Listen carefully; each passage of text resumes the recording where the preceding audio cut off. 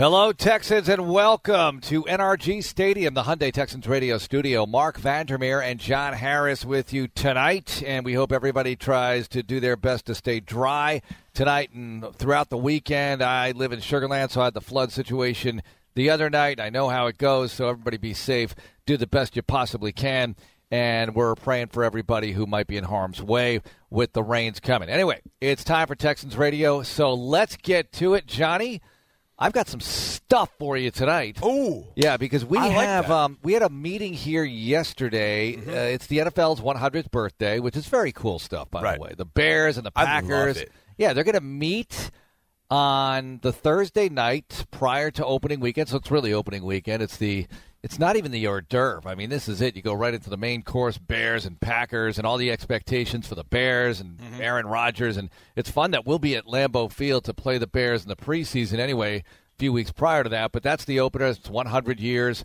But everybody's celebrating because it's a big, gigantic sort of family birthday for the NFL. So the Texans are doing their thing, too. And it's a fantennial. The fans are involved. But we're going to have the 100 top moments. I'm not going to say greatest because, you get into the second 50. I can't call some of these the greatest moments, but they're the top moments in Texans history. Not just plays, but things that happen on and off the field. And maybe Texans Care Volunteer Day is a top moment because it means so much to the community and things like that. But that's going to launch in late May as we count down 100 days till the opener. So we had a meeting about some of these. And, of course, the debate started raging about what are the top moments. So we're going to get into that a little bit. Okay. Of course, the league has their top moments. And in a video we saw in an internal meeting here today, a gigantic meeting with all the business ops, the league is running this promo video that I think has been on NFL Network. I've seen it a couple of times at the NFL owners' meetings and such. You saw it today, I know, and maybe a couple of more times. But they were talking about 100 greatest moments, and the fans are going to vote on that. And the two highlights they showed, and I always say this, what were the two highlights they showed when they were previewing that they're going to have a fan vote on the 100 greatest moments? Immaculate reception, catch. And the catch. And the catch, those two. Those two, man. Do you think anything is replaced or anything goes in front of those two? Does the Tyree catch go in front of those two? Does the Santonio Holmes catch in the Super Bowl? And, what I find interesting about those two moments, they're not in a Super Bowl. Those are not Super Bowl moments. They are playoff moments. They are not Super Bowl moments. The catch was in an NFC Championship game. The Raiders and Steelers Immaculate Reception was in a divisional round, I believe. So It is not far-fetched to say that the greatest moments are not necessarily Super Bowl moments, and I don't think there's anything wrong with that. Well, if you think about we're celebrating 100 years in the NFL, but we've only had 53 Super Bowls, I think. So we've had 47 years without a Super Bowl, and I think that math is correct. But so I'm not totally surprised it doesn't come from a Super Bowl. But if you think about the history of the NFL, and you think about – I have one moment I would put in there because it's one that I learned growing up as a kid an hour north of Green Bay. Ice Bowl. Yeah, and the reason that I think if you think about the teams, I got another one too. If you think about I think I know which one is the other one, but let's get into the Ice Bowl great first. dynasties. The great dynasties have all had a signature moment. Yeah. The catch was it for San Francisco, and the Immaculate Reception was it for Pittsburgh. The catch kicked it off for San Francisco. The Steelers ended up getting – here's a lot of people forget. The Steelers lost the next week to the Dolphins, and the Dolphins were 17-0. That was a 17-0 team. But the Immaculate Reception was kind of Pittsburgh's – it was Pittsburgh's first opportunity in the playoffs ever. They have been such a downtrodden. That's what people forget. The Steelers were a downtrodden franchise for the longest time. They were a laughingstock, really, in the NFL. Then in 1969, Chuck Noll takes over. They draft Joe Green. They draft Terry Bradshaw. They drafted so well. They drafted Franco Harris in 1972. And so because he's Italian, he really spoke to the people in Pittsburgh. Franco's army was a big deal.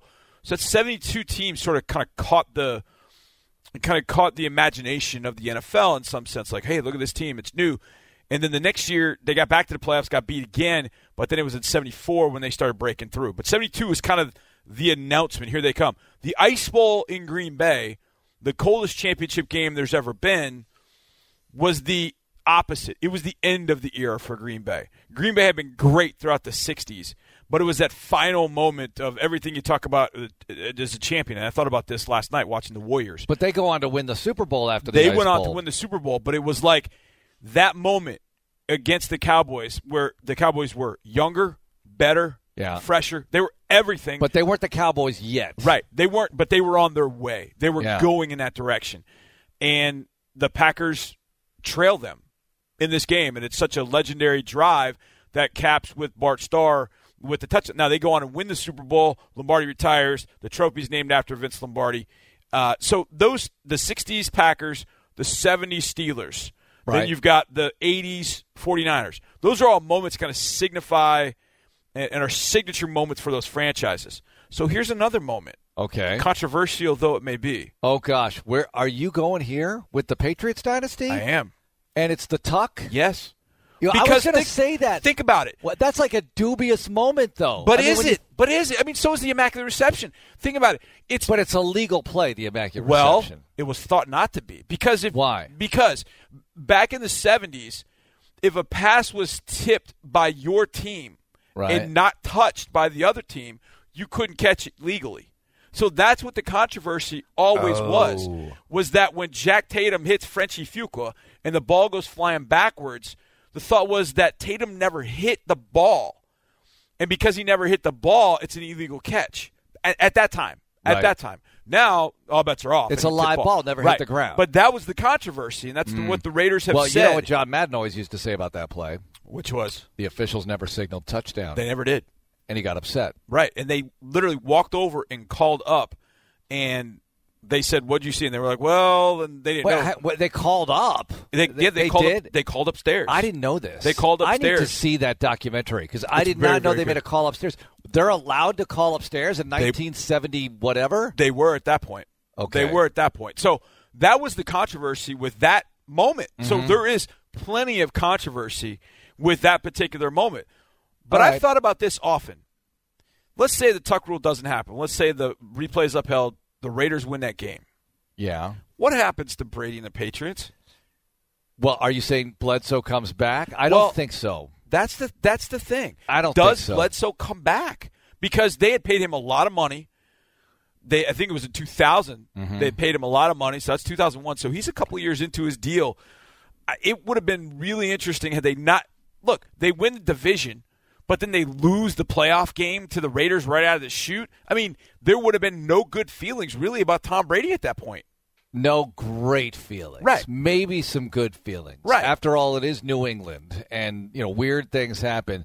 But it's an interesting point because Brady played in 15 games, started 14 in 01. That was 01. 2,800 yards, 18 touchdowns, 12 picks. Mm-hmm. Those aren't big numbers, and Drew Bledsoe put up big numbers. Oh, he did. Exactly. Here's the thing about, I think, the Tuck rule. There's something about that Tuck rule that triggered something in Brady, because prior to that Tuck rule, you just gave his numbers. Yeah. There really wasn't a game in the 2001 season where you go, okay, that's the Tom Brady that we would grow to know. And even in that game against the Raiders, he was not playing exceedingly well. Right. But after the Tuck rule, after the ball was given back to the Patriots, they went in 2-minute mode pretty much for the rest of the game. And that's when we saw Tom Brady. It was like that Tuck rule kicked Tom Brady into a different gear, so to speak. And the numbers go way up the next year. 3,700 yards, 3,600 yards. He's in that zone. Yes. And the touchdown pass is way up after that. And even though the next year they don't make the playoffs, they didn't make it in 02. That was the last year they missed it. Yep. They don't make they missed it with Tom Brady because they missed it with Castle, but they were 11-5 that year. Even though they don't make the playoffs, that following year he does put up some nice numbers. So interesting because you would never call the Tuck rule one of the greatest moments in NFL history. It might be a significant moment because of what you just described. Right. But as controversial maybe as the Immaculate Reception might have been, it still is one of the greatest moments. We didn't mention another one. The Colts-Giants 1958 overtime championship game. Polo Grounds or Yankee Stadium? Yankee Stadium is the first time a championship game went to overtime. Okay, and that was huge at the time. It was incredible. I mean, first of all, you're talking about the Giants. And by the way, it's before my time, so everybody shut up. It's before my time. I was not around for that. I was not an embryo. I was nowhere, okay? It's one of the games I've studied for a long time to see the impact of that game and why it was such a great moment in NFL history. I mean, first of all, you had Johnny Unitas, and that was really kind of the advent of the 2-minute drill. That he had to bring them back, and they had to score to tie the game and get it close. But the Giants at that point. New York was Hollywood, man. It was. Frank Gifford was a huge star. There really weren't a lot of teams out west. Yeah. And, the Rams were out there, and they had made some noise in the 50s at the beginning of the decade, but really it kind of slowed down by that time. The Giants had taken over because New York had become the media market. Mm-hmm. Gifford, Charlie Connerly, Kyle Rote, those guys were all on the cover of buildings, magazines. They were all in TV ads. Cigarette ads. They were all over the place. The Giants, at that point, had become America's team. Mm-hmm. And here the Colts were coming in with Johnny Unitas and the team that was laden with Hall of Famers, and went in there and knocked them off. And to this day, I have three photos from the NFL that I just love. I love them. They're black and white, and one of them comes from that game. The other two, Wyatt Tittle, when he's in the end zone, 1964, he gets sacked in the end zone. Oh, blood. And he's on his knees, and there's blood coming down. Famous photo. Charlie Bednarik knocking out. You've got that one too. Frank Gifford. Those are iconic photos. Yes, those are two I absolutely want. The third one was in that game when Gino Marchetti, R.I.P., who just passed away recently, broke his leg in overtime of that game. Hall of Fame defensive end, unbelievable player, broke his leg, and he's on a stretcher, and he won't let them take him out of the stadium. He's sitting on the sidelines, and he's sitting facing one direction, and he's turned back watching the game. And it's this incredible photo. He's like, "You're not taking me out. Yeah, I'm watching this." And so that would never happen today. But he's sitting on the sidelines on this stretcher, and he's just watching the game. He has this look on his face like, he's kind of like gritting through his teeth. It's an amazing photo. So significant. It's so incredible. So, yeah, there's no question that 58, that Giants-Colts is unbelievable. And I think what in our society has become the Super Bowl doesn't get to the Super Bowl without all that. Without Namath. Without Namath? Without Namath in Super Bowl III. Right. I think when they finally vote, I mean, the fans are going to vote, but I almost think you need, like, the selection committee to come in with the final, because I hate to see the Steelers win it based on just the popularity of the Steelers still. Right. Now, the Niners are still a popular organization, no doubt, but the Steelers have this eternal popularity since the early 70s. No doubt. I kind of think the catch is even more significant. I love the catch because it's such a clean play. Yeah. It's the modern there's no era of the NFL. controversy about it. No, there's no controversy. Was Montana throwing the ball away or not? But that's the only thing. Yeah. But Dwight Clark, great catch, obviously passed away.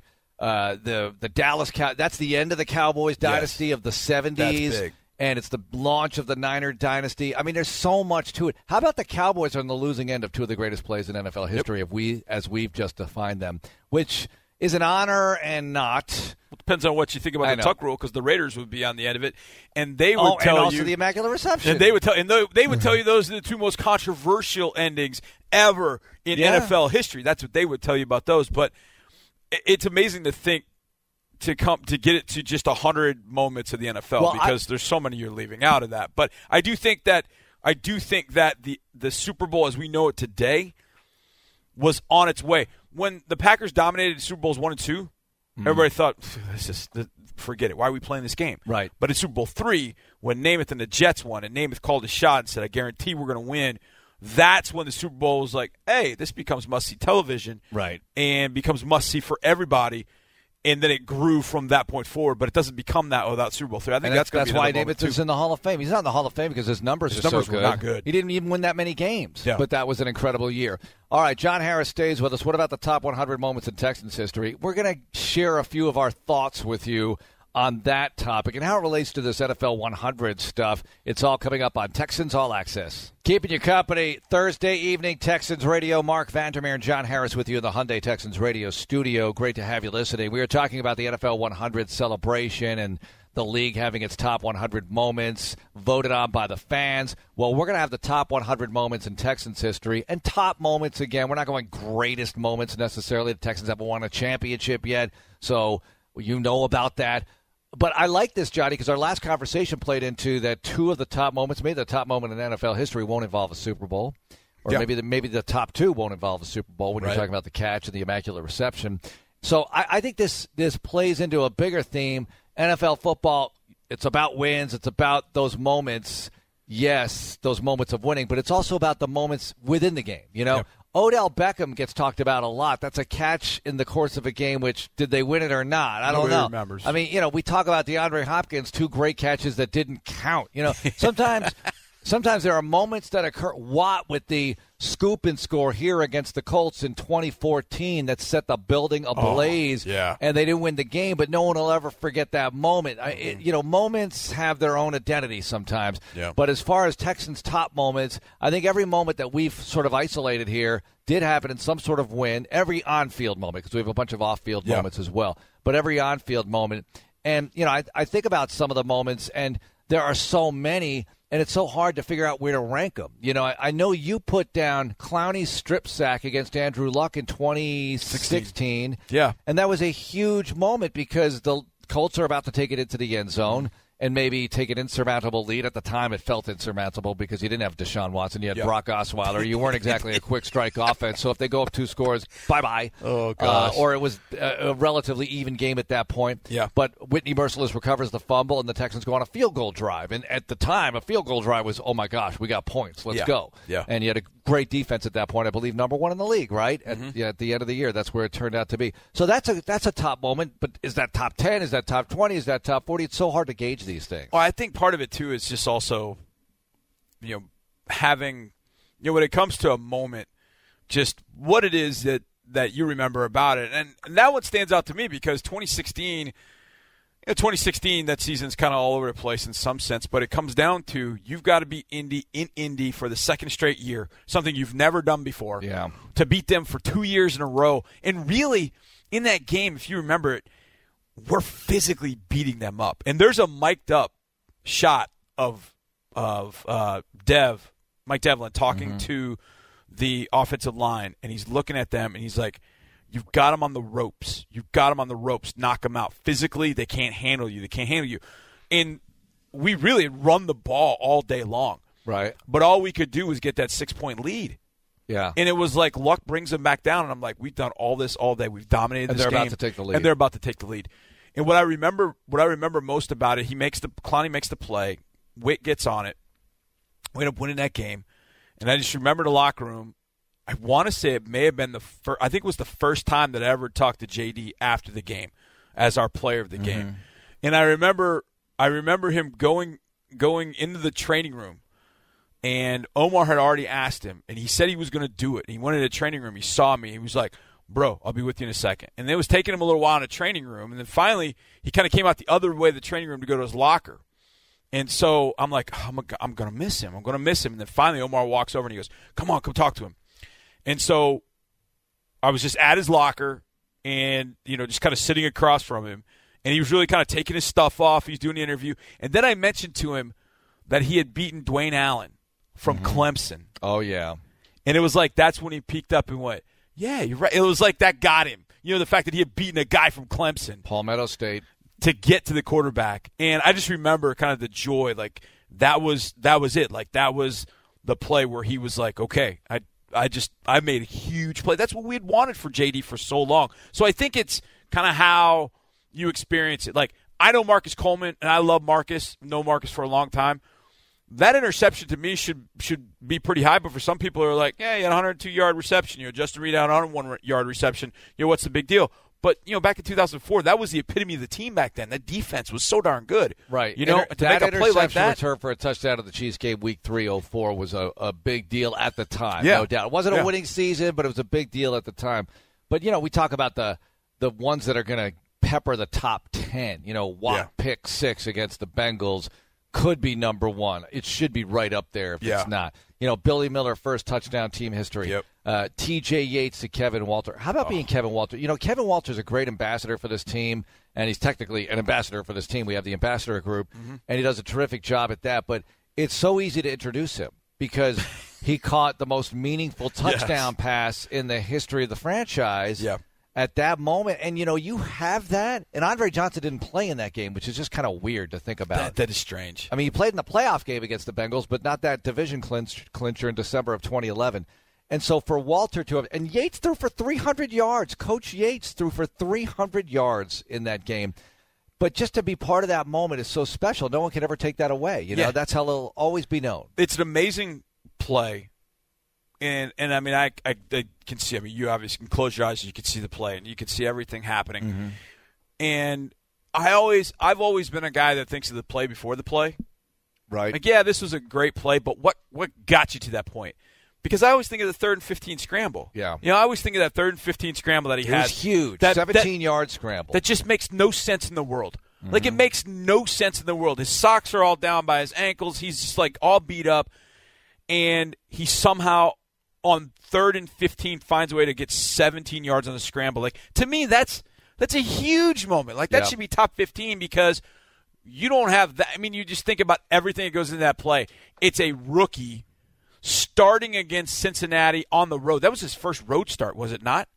I think it was. Because after Jacksonville was Atlanta. That was here. Yeah, it was. I think it was his first road start. His parents are up in the nosebleeds, and they kept showing him during the TV broadcast.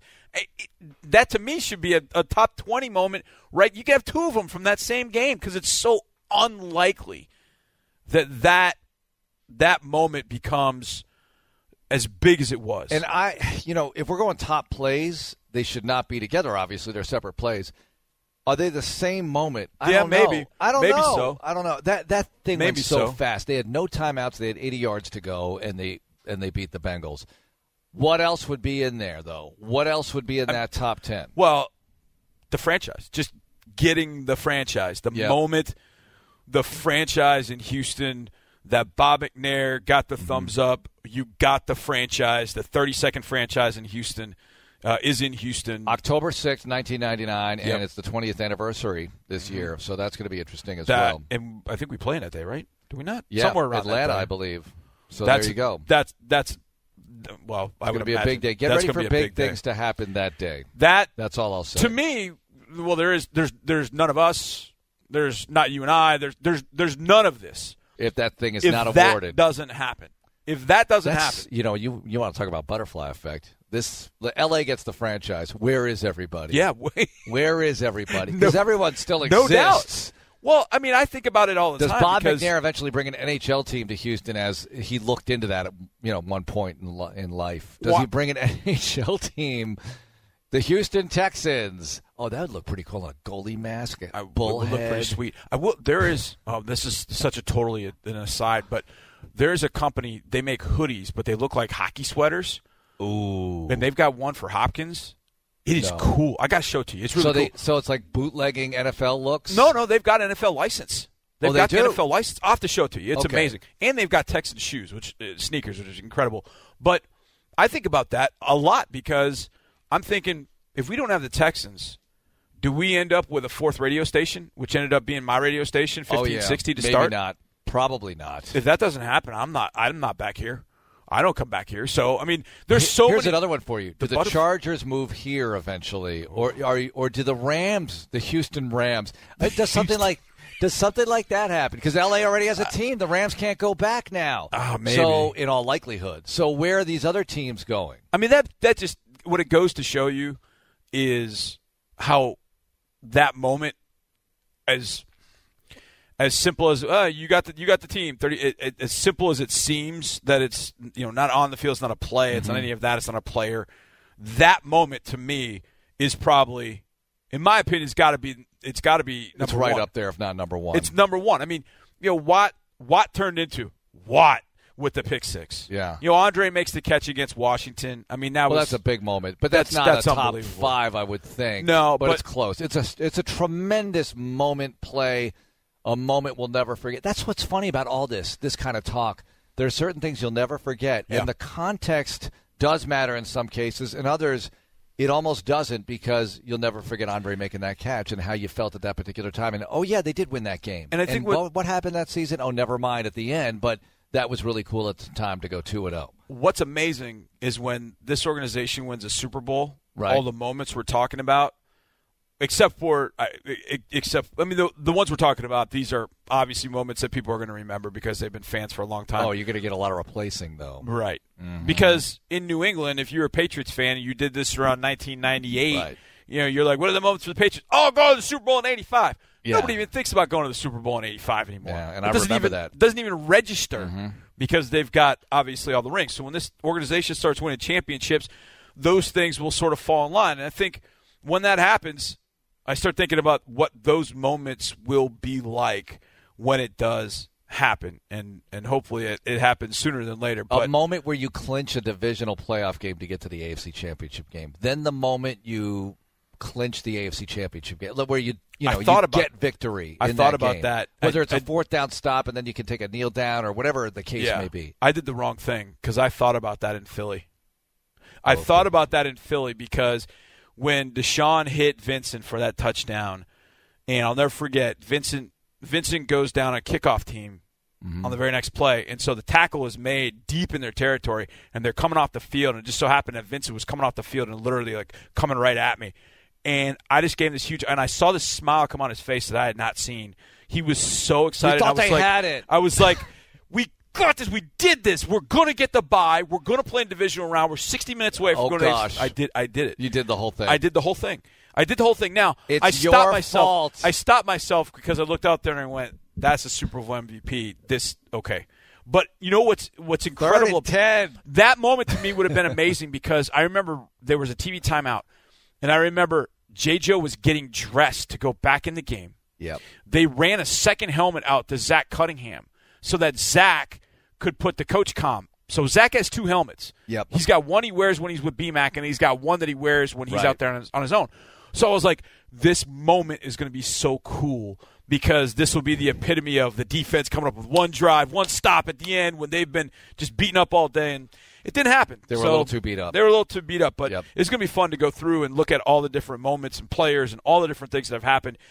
Even though we're the youngest franchise in the league, there's still a lot of great things that we can pull out. So I'm really happy to be part of this NFL 100 celebration. It's going to be really cool. I can't wait. Thanks, Johnny. You got it, Mark. Thank you. From John Harris, we'll go to John McClain. The General joins us in the next segment. Looking forward to hearing his thoughts on the rookies reporting and what to expect. And also, I will tell you my most prevalent memory of rookie camp for the Houston Texans.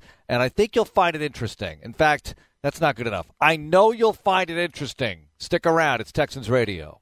Welcome back to Texans All Access, the show that takes you inside NRG Stadium here in the Hyundai Texans radio studio. Mark Vandermeer with you, joined by the General from the Houston Chronicle, John McClain.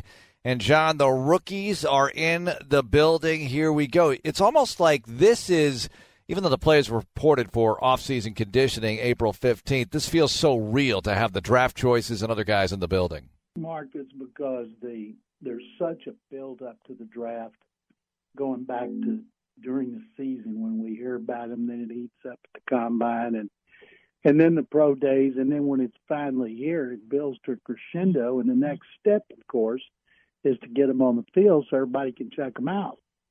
Well, and they get on the field tomorrow. I think that's it. There's an excitement, not just in the city, but specifically at the stadium, because they're going to be on the field at Houston Methodist Training Center for at least 2 days.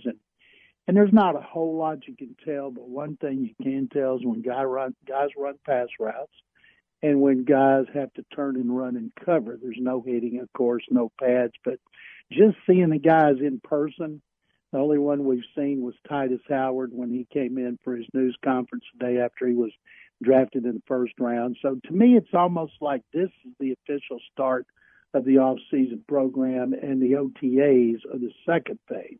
Well, I can tell you this. I've seen a bunch of the guys, and I met Max Sharping already, and he is a large individual. That's my scouting report on Sharping. He is a large individual, so whatever that means going forward. But, John, when we talk about position groups, they've got competition, and that's a good thing. When you look at the secondary, Johnny and I did a breakdown on the secondary yesterday, but let's talk about the offensive line because they do have some options here. You never know how it's all going to shake out with injuries and competition, but it's good to have some options, and they have more options than a lot of people realize.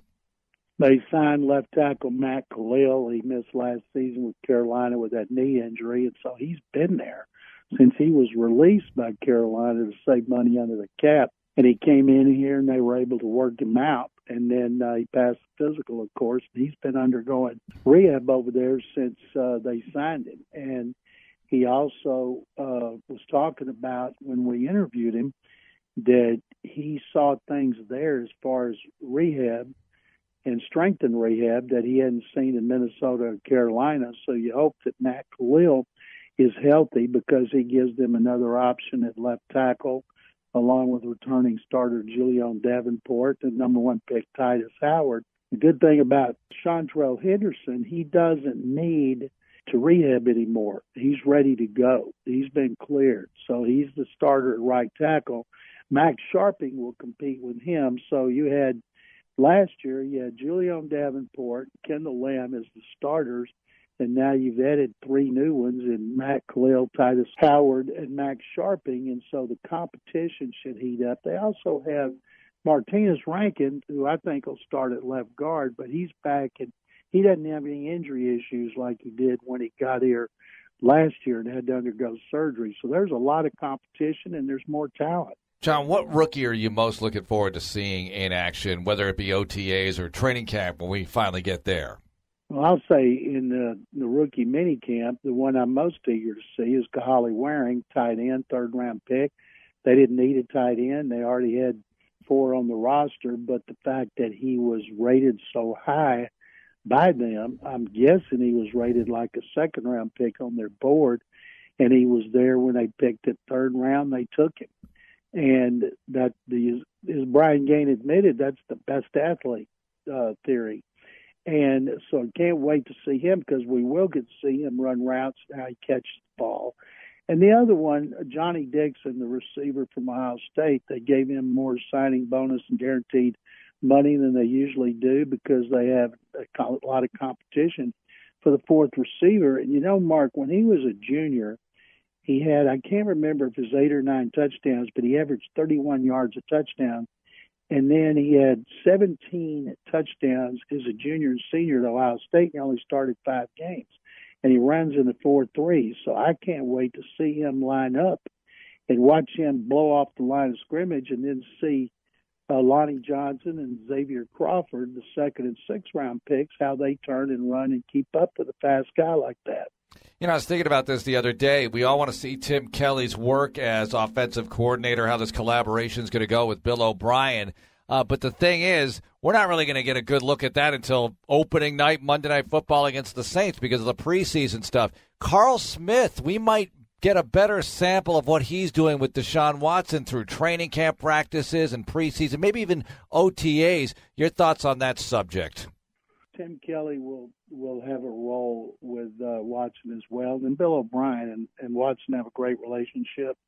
Bill oversees the offense, and Carl Smith will take the place of Sean Ryan. When he comes off the field, he'll go over and sit next to Carl, who'll go over things that he's seen. And what we'll know about Carl Smith is when Watson tells us about it, because, he's at some point we'll be interviewing Carl. We'll all be asking him about coaching Russell Wilson, watching his development and the comparison of the two. That's 2 pretty good quarterbacks for him to coach at this late stage of his career. And we're not going to see anything really until they play a preseason game, or until they start hitting each other in the joint practices against Green Bay and Detroit. I would rather see joint practices and one-on-one drills and corners going up and safeties going up against receivers, tight ends, than I would a preseason game where you get mostly backups. But we'll see athleticism in the off-season program, but we won't see we're not going to see any hitting. So you're not going to see much from the offensive linemen. You can watch them drop into pass protection. You can certainly do pass protection, which is what they need the most. And it's just fun to familiarize yourself with new players, whether it is draft choices, undrafted free agents, veteran free agents. No matter how they came, they're new, and we all want to see them. John, I want you to weigh in on something that John Harris and I were talking about in the first couple of segments. With NFL 100, the 100th anniversary of the league, they're going to have a countdown to the top 100 moments, and the top couple of moments. We'll see what they might be, but in your opinion, is it the catch? Is it the Immaculate Reception? Is it the 58 game? What's the best, or give me a couple of the best moments or top moments in the history of the league, and then we'll get into the Texans. It's going to be hard to beat the first overtime in a championship in which Al Amici scored a touchdown for the Colts to beat the Giants. That game was the foundation of the NFL's popularity. When it overcame the popularity of college football, took off, got TV's attention, got two whippersnappers, Lamar Hunt and Bud Adams, interested in buying franchises and trying to get in the NFL. And, of course, they started the AFL 2 years later. And that's going to be hard to beat that. And it's going to be some of the great. To me, it's got to win a championship to be at the top, like the Immaculate Reception. And if it's got a great nickname like that, Mark, it's going to get a lot of attention. But I would think the game that helped catapult the NFL to be the most popular sport, with two teams loaded with Hall of Famers, that one is going to be number one. Where does the Ice Bowl fit in your opinion, in all this? The Ice Bowl, of course, is one of the most famous games. It was not a great game, but because of the circumstances, and the Packers with Lombardi and the Cowboys with Tom Landry, Cowboys trying to win their first championship. And, of course, Bart Starr's quarterback sneak to win the game. That'll be right up there as well. And I think they'll have to do something from, recent years, say in the last 10 games. There's like Adam Vinatieri winning Super Bowls for the Patriots. That's big. They've won in overtime in 2 Super Bowls, but those games don't have nicknames. And I would think, too, one of the greatest plays, still I think the greatest catch I've ever seen, was Eli Manning in the Super Bowl, in which it wasn't even the touchdown to David Tyree, made the incredible catch over battling Rodney Harrison. And, of course, Eli threw the game-winning touchdown to Plaxico Burress. But to me, that was one of the biggest plays in history that set up the Giants' first Super Bowl victory since Bill Parcells was the coach. When we talk about this, there are so many, and I've been privileged to either cover a lot of them or to watch them on TV. Johnny and I came up with some interesting stuff. For instance, Immaculate Reception, the Tuck Rule. That's not a great moment, but it's a big, significant moment in terms of launching a dynasty with the Patriots. And when you talk about the Ice Bowl and the catch, those are both against the Cowboys, and the Tuck Rule and the Immaculate Reception against the Raiders. It's kind of interesting when you think about it that way. I think that it'll be the Colts' overtime victory over the Giants. And I think it'll be the catch because it signaled the end of one dynasty and the start of another. And I don't think they'll have the top 3 will be involving the Cowboys. And then the other one I think is the Immaculate Reception because, the Raiders had the Steelers beaten at Three Rivers Stadium, and then Franco Harris caught the ricochet. It was a very controversial play. Rules were different back then. Offensive players couldn't touch it 2 consecutive times. So I think those will end up being the top 3. All right, so we also have the top moments in Texans history, and they don't have to be plays. In other words, Johnny thought the birth of the franchise when they got awarded the franchise in fall of '99 might have been a top moment, or the top moment even. What are your thoughts on the Texans list? Well, I think there would be nothing else if you didn't have that. And, of course, that's got to be the best moment when Bob McNair was granted the franchise in Atlanta. But, to me, if you go back to top moments, it's hard to beat T.J. Yates' touchdown pass to Kevin Walter in Cincinnati to win that first division title. That there's a lot of big moments and a lot of great plays, and some like the Rosencopter, which were significant, but it was a terrible thing for the Texans. But the first touchdown from David Carr, and winning that first division and the circumstances on the road with a third-string rookie quarterback throwing it, that's hard to beat. All right, John, what do you have going on in the Houston Chronicle for us? Well, we got stories about the draft choices signing, getting ready to go on the field for the rookies, and then we'll have stories all weekend. I'll have a column on Sunday, something to have to do with the rookie mini camps, and I'll have I'll have a Texans mailbag posted on Texas Sports Nation on Friday morning. Thank you very much, Mark. There he is, the General John McClain from the Houston Chronicle. Now, a couple of things on the way out. I said I'd do this, and let's do it. It's rookie camp start time tomorrow, and I said I'd share my most prevalent memories of rookie camp. Now, I remember, and many of you have forgotten this, maybe you didn't know it at all, but the expansion year for the Houston Texans, before even the rookies got here, they were able to practice as a team. Not only did they have that new head coach thing, but they were an expansion team, so they had all these rules that enabled them to practice really early in the offseason, and it was the old CBA too, so go figure. But I got here April 1, and I want to say just a couple of days in, they were practicing. I went to the bubble, and Ben Sankey was playing quarterback for the Texans. He was out of Wake Forest. They had all these guys, street free agents that they signed. They had a whole squad out there. They might have had 60, 70 players out there, and eventually chopped that down, got the draft choices in, got the undrafted free agents from the draft class in, and changed things around a whole lot. Another rookie camp memory. This one is from 2013, and it plays into what's going on today because we're having all this rain right now. There was a tremendous storm the first day of this one, I recall. It was in the bubble, and Case Keenum was the star of the show. There were a lot of players out there, but Keenum, who was with the team in 2012, and he was on the practice squad. I remember him running routes and playing defensive back as a practice squad player, was finally emerging as a quarterback. This was the first sign you saw in this rookie camp in 2013 that he could possibly do it at an NFL level. And it was just kind of interesting. The other QB was Colin Klein, I believe, from Kansas State. So that one kind of sticks out in my mind as well. And yet another. How about another two for you?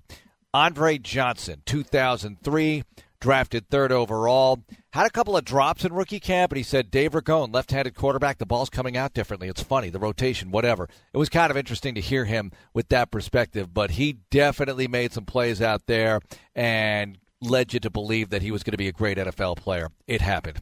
DeAndre Hopkins, 2013 camp as well. I said that Keenum was the star of the show of that one, but I spoke too soon because DeAndre Hopkins caught everything. He caught everything and showed you those Spider-Man skills that you see today, and it was an interesting thing to see him, his first action on an NFL field, and you thought, man, this guy's not a top 5 pick, but he's playing like it and certainly has throughout his career. All right, that's going to do it for the show tonight. Want to thank everyone for contributing. Thank you, John Harris, John McClain. We'll be on tomorrow to talk about what goes down rookie camp Day 1, 2019. Looking forward to that. Don't forget, Saturday night, 11 o'clock, ABC 13. It's Texans 360. I'll be on this one, a show you should be watching. Check out all the social media platforms on the Houston Texans at HoustonTexans.com. Have a great night, everyone, and go Texans.